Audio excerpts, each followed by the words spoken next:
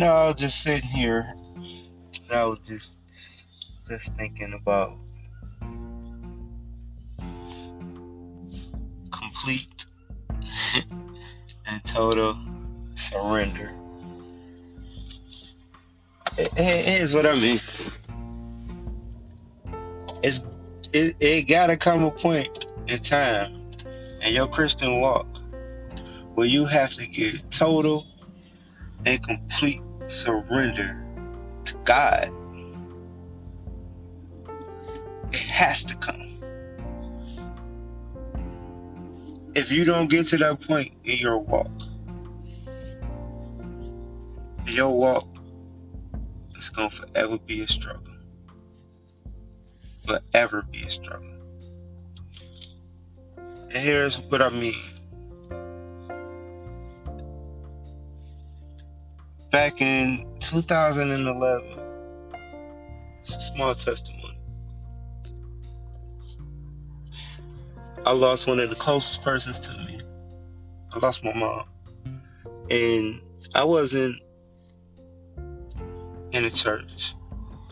I wasn't into my Bible like I knew I should have been. I was into the world.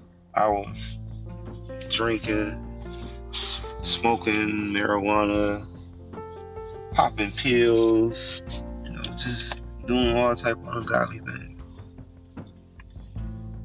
I lost my mom, and I knew one of two things had to happen. Either I needed to go deep into my Bible, or I was going to go deeper into the bottle. And it got to a point where I was going deep. And I mean, I was going deep into that bottle. And it's very interesting how God brings people in your life for a reason. God brings people in your lives for a reason. And there was this guy I was working with at the time. He was older than I was. And, he goes to church. He was going to church, and we would sit and be working on the line and just get to talking about God and the Bible. And he would just look at me and hear my conversation. And he told me, he said, man, God got something special for your life, man. God got a calling on your life. And I didn't understand what he was saying. I'm still trying to figure it out, right? It's 10 years. This is 10 years later. I'm still trying to figure out the calling that God has on my life. But he used to always tell me. And he said, man, I got something for you. He said, I got this book. It's a 40-day devotional. But what I want you to do when I give you this 40-day devotional is I want you to fast on something. So I want you to fast on something that you love the most. Just fast on it. And at that time, the thing that I loved the most was drinking alcohol. And so what I did, he told me about this particular devotional. I don't really want to name the devotional at the time.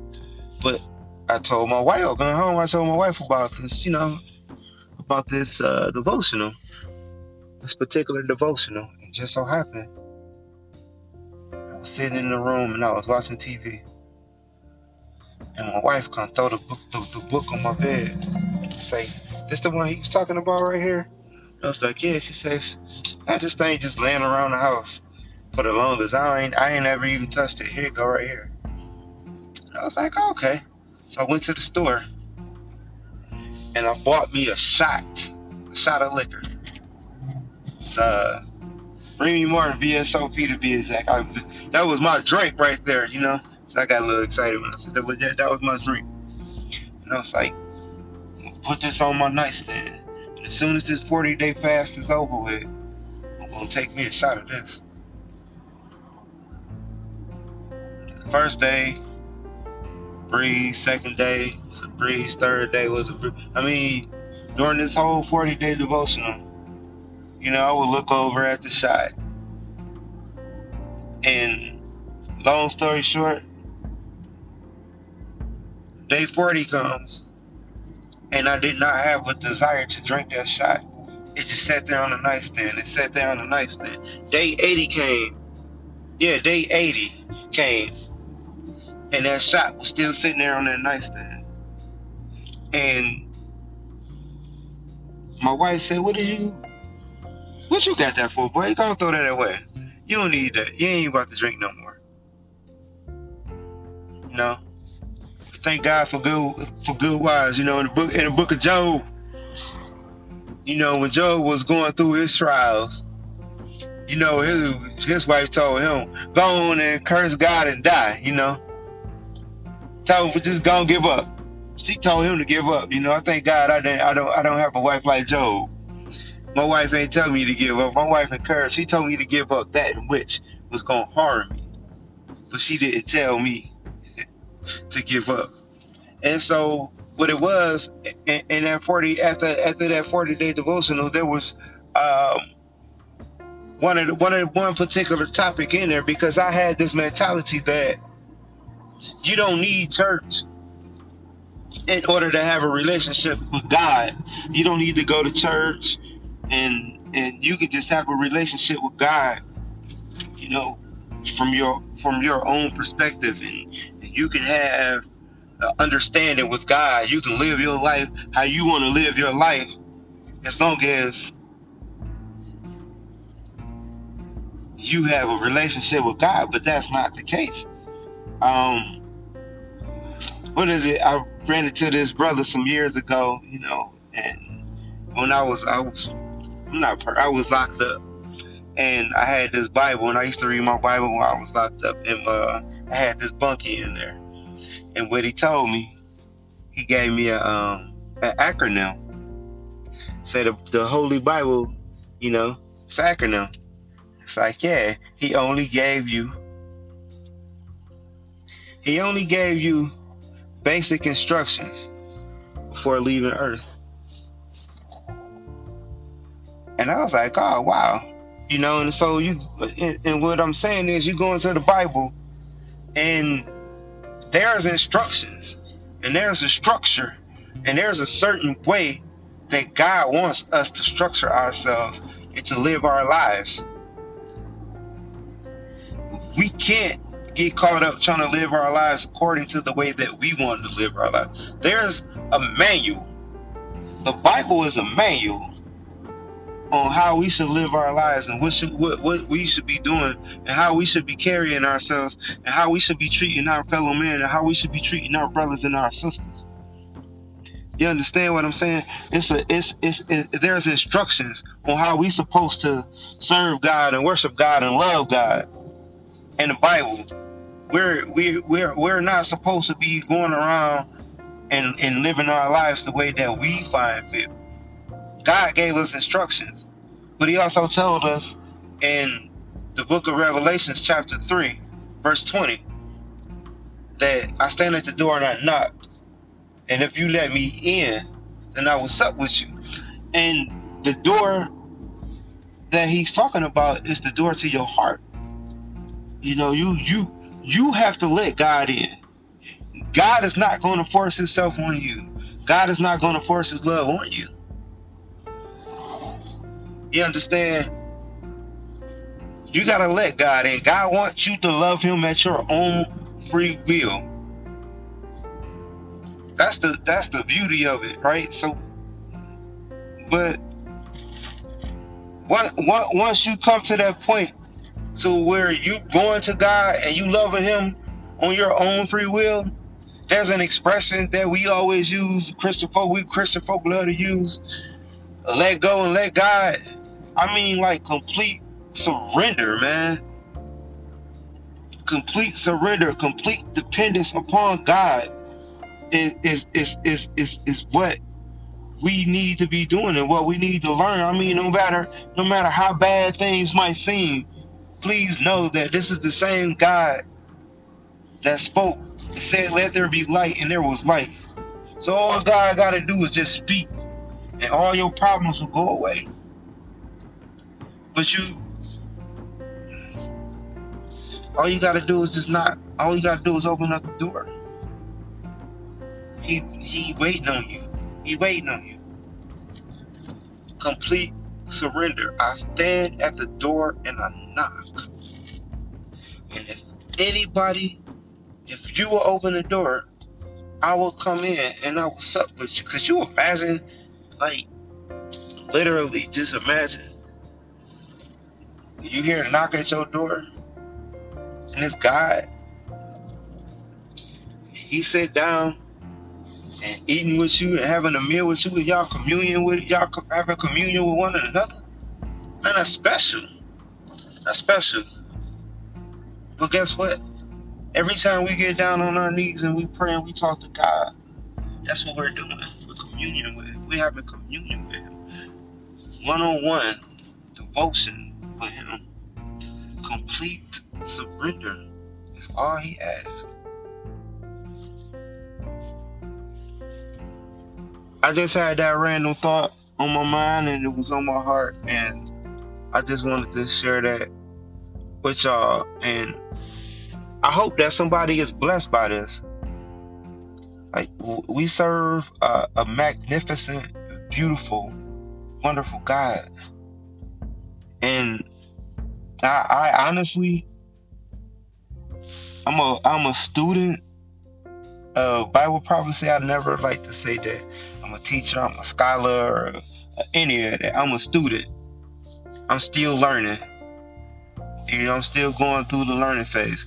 But one of the things that I learned through, through the Bible and Bible prophecy is that we're given certain jewels,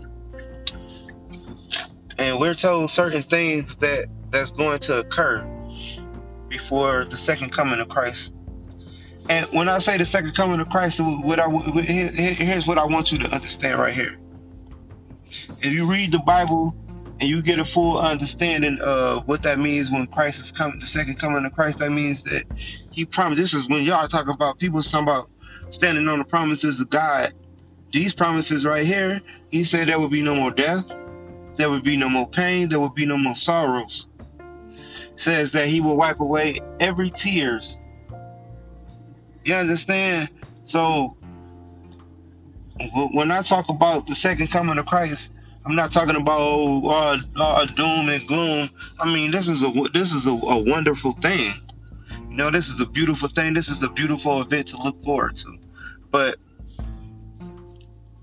we're told in Scripture and through prophecy that certain things are going to take place before His coming. And one of the things that's going to take place, and one of the things that's going to happen to His people. In chapter 13 of Revelations, it talks about the mark of the beast, and everybody gets so caught up in, what's the mark of the beast and how the mark of the beast look and all this other stuff, but that one thing get overlooked is the fact that it says that if you don't bow down to this entity, that you ain't gonna be able to buy. Say, don't say nothing about no mark of the beast coming, no beast coming into your house and haunting you, trying to flip over your mattress and going through your goods. The mark of the beast is about worship. And if you don't bow down to this entity or this system, because pretty much that's all it is. It's about a political system. So if you don't bow down and you don't play ball with this particular political system, then you're not going to be able to buy, you're not going to be able to sell, your money. If you can be a millionaire, and all of your money, everything will be irrelevant. And so during that time, the people of God will have to learn and have to have complete dependence upon God. Not no man, not the government, not the president, or any political figure, but God. And so, why not now? Why not now? Why not learn complete dependence upon God right now? Why not learn complete trust in him right now? Because if you're not completely trusting in him now, completely leaning on him now, then how are you gonna be completely leaning and trusting in him when things get hard? When the food run out and kids crying because they're hungry, and the bills might not get paid, and it's looking like you might not make it. Right now is the time to learn complete dependence upon God. And so when these tragic things happen in your life, I pray and I hope and I pray that everybody gets through it, and I don't wish anything bad or anything tragic on anybody's life or anybody's loved ones. But when these things do happen to you in your life, please learn to lean on God, and please learn to depend on God to get you through that. And from a personal point of view, don't turn to drugs, don't turn to alcohol, because all you're gonna do is wake up with a hangover and those same problems. God bless y'all. Have a good day.